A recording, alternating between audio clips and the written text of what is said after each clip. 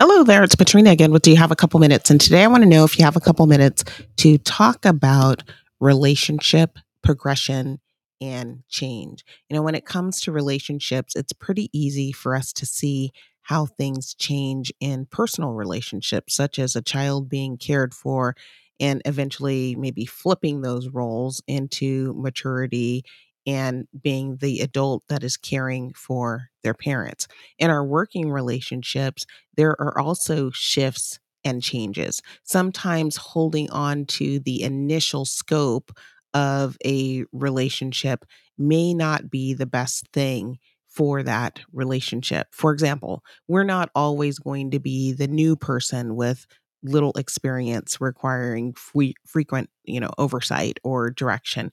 We can grow and mature to being knowledgeable and experienced to a degree that allows us to see breakthrough and new discoveries and to support the growth of others. And as we grow and mature, what we benefit from in a relationship will necessarily change. When our ability to contribute to a relationship and our needs in a relationship change, the relationship must also grow and change to remain relevant and beneficial, or we'll need to seek to use our skills, our abilities, and our knowledge in other relationships or activities. Kind of take this example of a student who may want to become a scientist. Initially, that student must learn the basics of their specific scientific field, and then they need to apply that knowledge. Practice and experience is going to provide them with new levels of confidence and knowledge that might eclipse what their teacher was teaching them.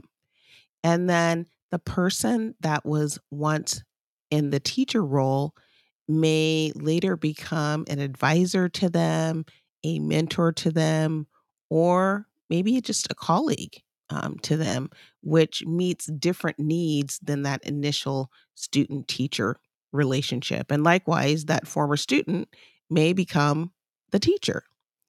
In the professional work setting, we also have the ability to grow and experience growth. And we need to be mindful that these types of relationships or the relationships that helped us get to a new level of opportunity or success may actually run their useful life cycle, and those relationships may require reevaluation or restructuring.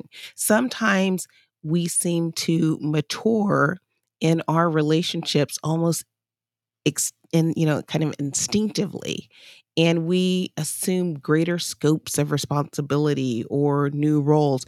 And then there are other times where the relationships don't seem to grow. They seem to be more limited in terms of future opportunity for growth in those relationships. And in those cases, there's going to be greater change that is required. So we need to think about relationships in different ways. Some relationships are seasonal, some are situational, some are lifelong.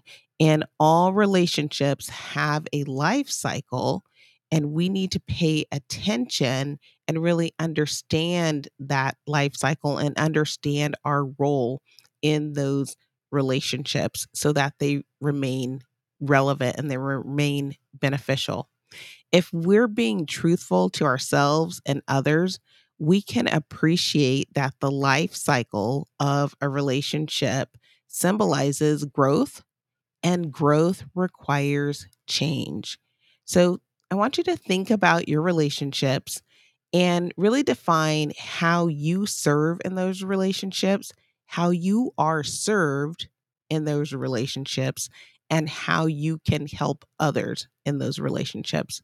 When you define those things, it will help you to really be honest with yourself regarding the life cycle of those relationships and the action that you can take to ensure that your relationships remain relevant and that you give yourself the opportunity and room to develop new relationships that will also be relevant and beneficial. And with that, that is my few minutes for today. I hope that you found that this has been a topic that's been inspiring, something to help you think, learn, grow, and ultimately lead a more fulfilling life. I hope that if you are enjoying these messages that you will like them and share them with others so that they can come along our learning journey as well.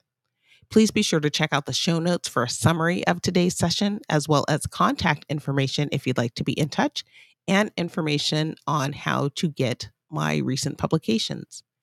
I'm so appreciative of you being here with me today, and I sure hope to see you back next time. Until then, bye bye.